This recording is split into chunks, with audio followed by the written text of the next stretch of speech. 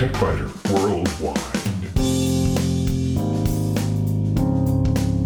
It's the High Tech Podcast in plain English with an hour's worth of news in about 20 minutes. That's because we leave out the commercials, the station breaks, the sports, and most of the jingles.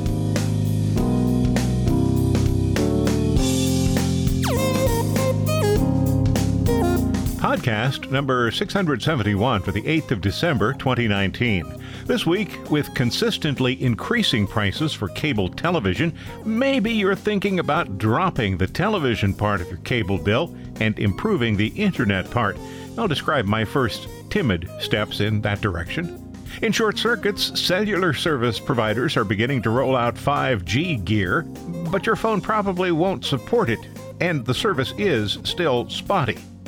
There's a better Windows Explorer than Windows Explorer, and it's free.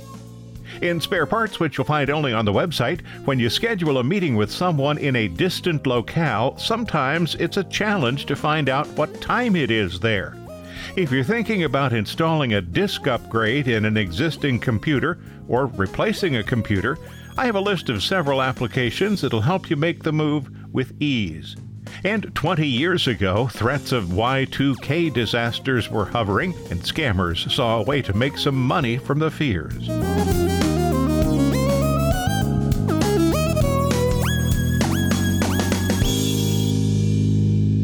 Woot, which is a division of Amazon, offered the Amazon Fire TV Stick for half price in mid-October. And even though I don't watch a lot of television, $20 seemed like a reasonable expense for something that might turn out to be useful. You don't need a smart television to use the Fire TV Stick, just a television with an open HDMI port. That's something that nearly every television has today, really. A Google search for cheapest flat-screen TV turned up the Insignia 22-inch 1080p HD TV for $60 at Best Buy. Even this low-end television has one USB input and two HDMI inputs. Anyone who doesn't have a smart TV but would like to have some of the free streaming options that are available on those types of televisions can use the Fire TV, a larger and more expensive set-top box, or the Fire TV Stick.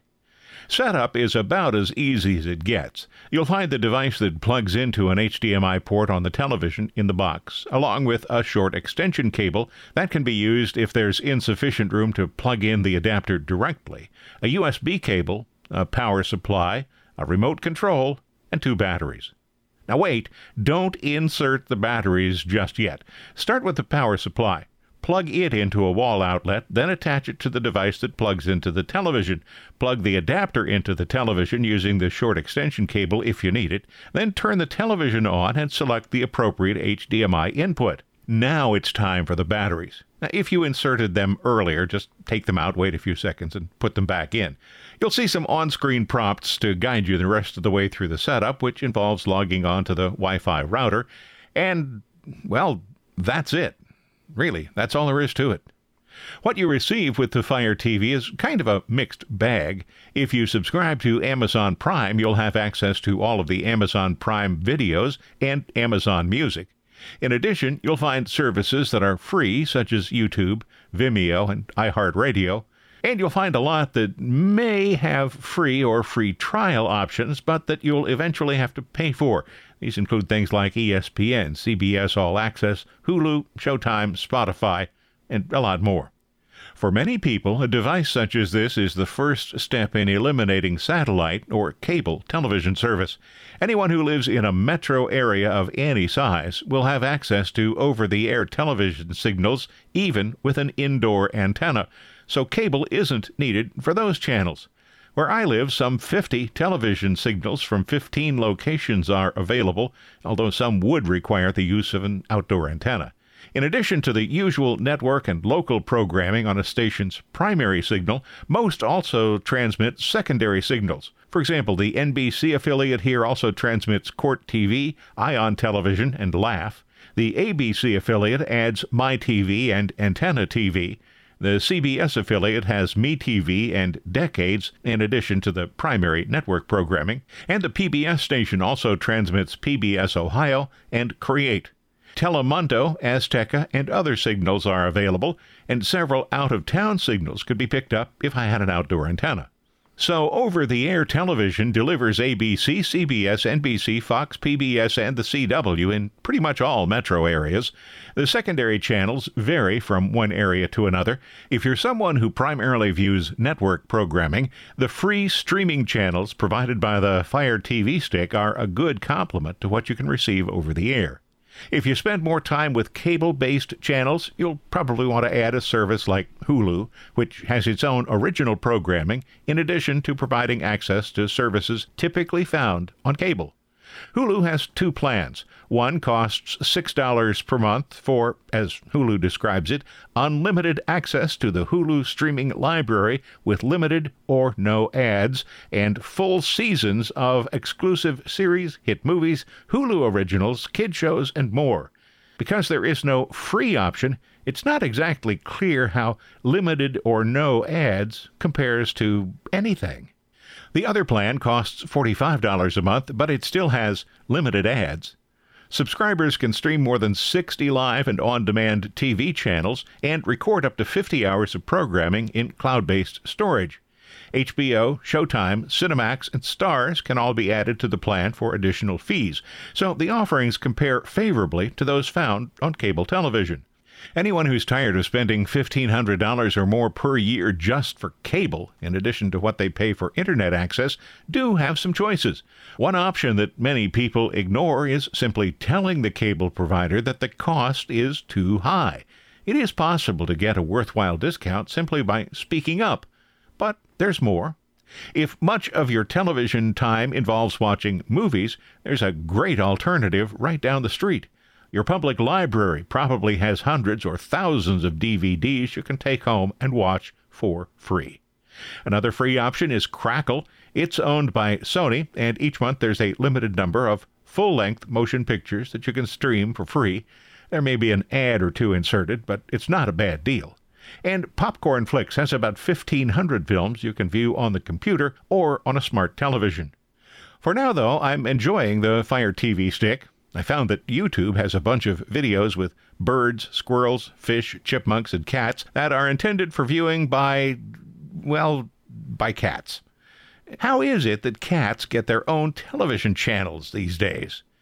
Chloe Cat finds the fish amusing, likes the birds, she's excited by the squirrels, but the chipmunks are her favorites. And recently she was watching a video of a cat playing with a toy that neither of us had seen before, and she let me know she wanted one of those toys.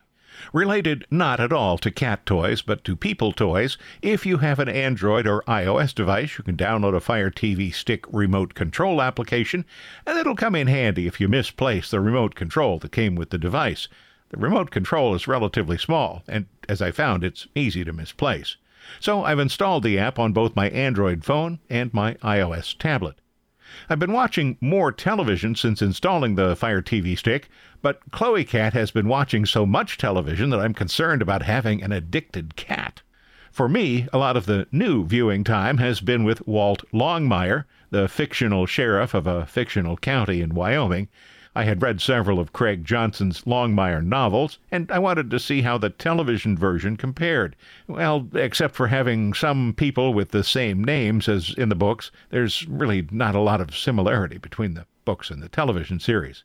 But that always seems to be the case, doesn't it? So the bottom line here is 4 cats for the Fire TV Stick, which is a clever little device that makes any television smarter. If you have a 4K television, you'll probably want the Fire TV Stick 4K that sells for $50 instead of the second generation 1080p version for $10 less, or for just $20 if you can find a sale. Combine the stick with a good antenna, and the selections might be enough that you can discontinue your cable TV service. If not, adding a plan such as the one from Hulu might be sufficient. You will, of course, still need an internet connection, though. You'll find additional details on the Amazon website. There's a link from the TechBiter Worldwide website, www.techbiter.com. If you find these podcasts useful, and I hope you do, might you consider a donation? There are no ads here, and support from listeners is the sole source of income. It's easy. Just visit the website and click the donate button near the top of any page. You can make a one-time donation or schedule a repeating donation every month. I thank you. And so does the cat.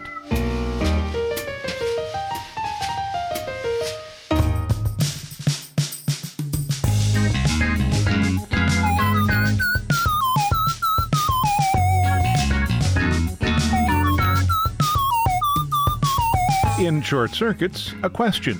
Will your phone support 5G? The short answer is probably not, but there might be a better question, and that question would be, do you really need 5G? With few exceptions, most phones being sold now don't support 5G.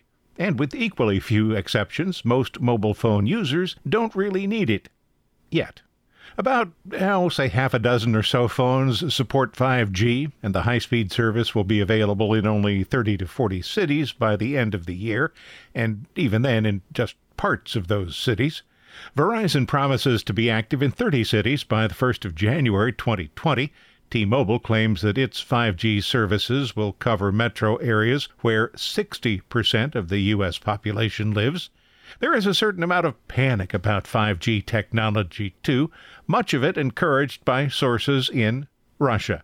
Reports by RT America have been picked up by conspiracy nuts, not to put too fine a point on it. Keep in mind that the RT in the service's name stands for Russia Today, and one of the service's primary goals is to do anything possible to create dissent and confusion in the United States. The towers used by 5G technology are closer together, and they're generally much shorter than the current widely spaced tall towers used by today's technology. Some of the 5G towers near me are freestanding poles about 30 feet tall. They're painted black. In some areas, 5G equipment is also mounted on street lamp poles. Towers need to be closer together because one of the technologies used for 5G places the signals in the 20 to 60 gigahertz range. These are extremely high frequencies with wavelengths ranging from about 5 millimeters at 60 gigahertz to 15 millimeters at 20 gigahertz. The T-Mobile 5G signals will be in the 600 megahertz range with wavelengths around half a meter. The extremely short wavelengths mean that signals won't travel as far as today's 4G signals, and that explains why towers will be closer to each other. The signals also don't penetrate buildings as well as AM and FM radio, television, and current cellular signals. That's the second reason the 5G towers need to be closer together. Because 5G towers need to be situated so close to each other, several hundred feet apart perhaps, the new service will be used only in urban areas. So if you decide you need faster speeds offered by 5G, you'll probably need a new phone, unless you already have a Samsung Galaxy Note 10, Galaxy S10, Galaxy Fold, or Galaxy A90, an LG V50 Thin Q, Motorola Moto Z3 or Z4 with a 5G module, and some Moto Z2 phones with a 5G module. Other phones that support 5G include the Huawei Mate X and Mate 20X and Xiaomi Mi Mix 3, and there are a few others from much smaller manufacturers. The 5G plans will be more expensive than the current 4G LTE plans that are widely available and more than adequate for what most users need currently. 5G data rates can be as much as 100 times faster than 4G. Phones that offer 5G service will also be capable of operating on 4G systems because the 5G systems will be available only in metro areas. A report by Ericsson, the Ericsson Mobility Report, says there are now about 13 million 5G subscribers, even with the limited number of phones, and that 5G networks will carry nearly half of the world's data within 6 years. So is it any wonder that Russia has established a disinformation campaign that's intended to slow development in the United States, while both China and Russia move ahead to expand their 5G networks? The United States is already far behind the rest of the world in available internet speeds and costs. We pay more for slower connections, and both Moscow and Beijing are quite happy for things to remain exactly that way. The Ericsson report says that mobile data traffic grew 68% from the third quarter of 2018 until the end of the third quarter 2019. It suggests that mobile traffic will grow by 27% annually, at least until 2025, and that video will be slightly more than three-quarters of the data on the network. Video uses more bandwidth than phone conversations and website traffic, of course, and far more data than email or SMS text messaging. Current 4G technology is up to 10 times faster than 3G, and that's a huge difference. Consider what a 100 times increase over the current standard would mean. It's also worth noting that the terms 4G and 4G LTE are often used as synonyms, but they are not the same. LTE stands for long-term evolution. It is a special kind of 4G. AT&T, Verizon, T-Mobile, and Sprint all have active 5G networks, but major limitations still exist. To be able to use 5G now, you'll need to have the right plan from the right provider who just happens to have a 5G tower near your location, and you'll need to have one of the phones that can operate on the 5G network. Some providers play a little loose with the branding. AT&T has phones with 5GE logos.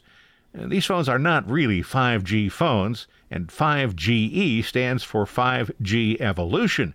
With a name like that, it's no wonder that a lot of AT&T subscribers think they already have 5G service. The phones have expanded LTE capabilities, but the data rates come nowhere near what true 5G will provide, and sometimes they actually fall short of the company's 4G LTE data rates. Okay, so even though it's far too late to make a long story short, here it is. 5G is coming. It's not really here yet, so don't turn in a perfectly good phone to buy a 5G model just yet. And when somebody tries to pass off some fake science that says radio waves are dangerous, point them to Live Science and the New York Times. I have links to both of those sites from the TechBiter Worldwide website this week, www.techbiter.com.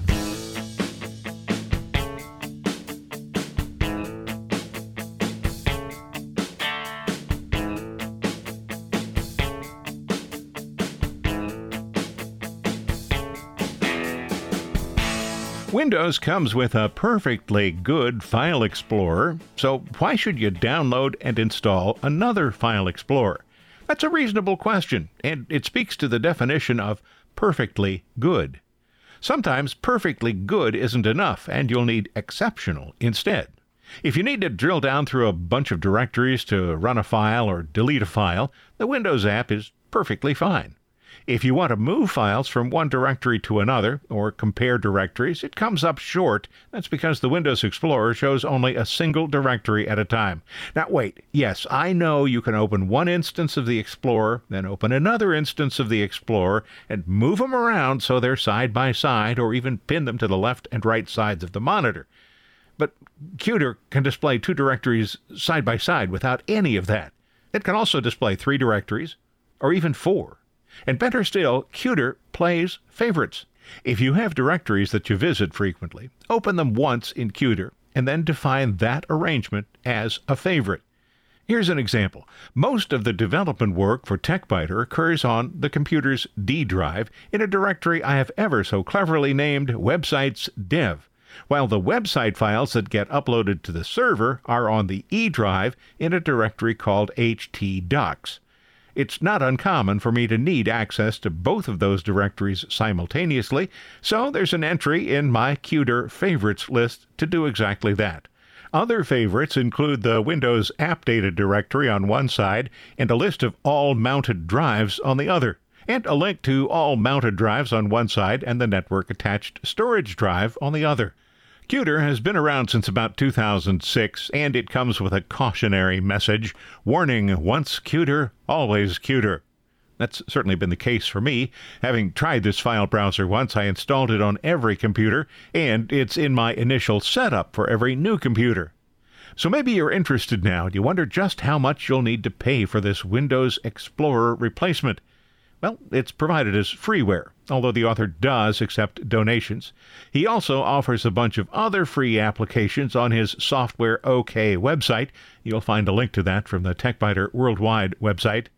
Ninad Herg, and I hope I said that sort of at least almost correctly, is the developer. The application goes well beyond the basics of just being a file explorer. The ability to display thumbnails in one panel, icons in another, and file details in still another makes the little utility program even more useful. The color coding is helpful too. Colors can be set by the user. Buttons at the top of the application allow users to choose how many panels are displayed and how they're arranged. So if you occasionally wish there was a better alternative to the Windows File Explorer, there is, and Cuter is it. You know, you can explore spare parts without a file explorer, but you do need a browser because that section is only on the website.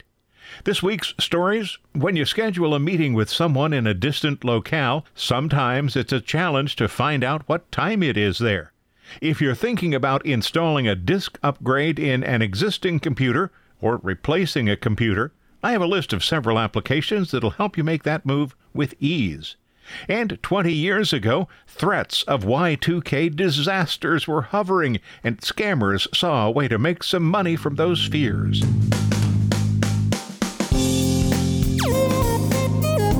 Thanks for listening to TechBiter Worldwide, the podcast with an hour's worth of technology news in about 20 minutes. I'm Bill Blinn. Be sure to check out the website, www.techbiter.com. And if you like, send me an email from there. See you next week.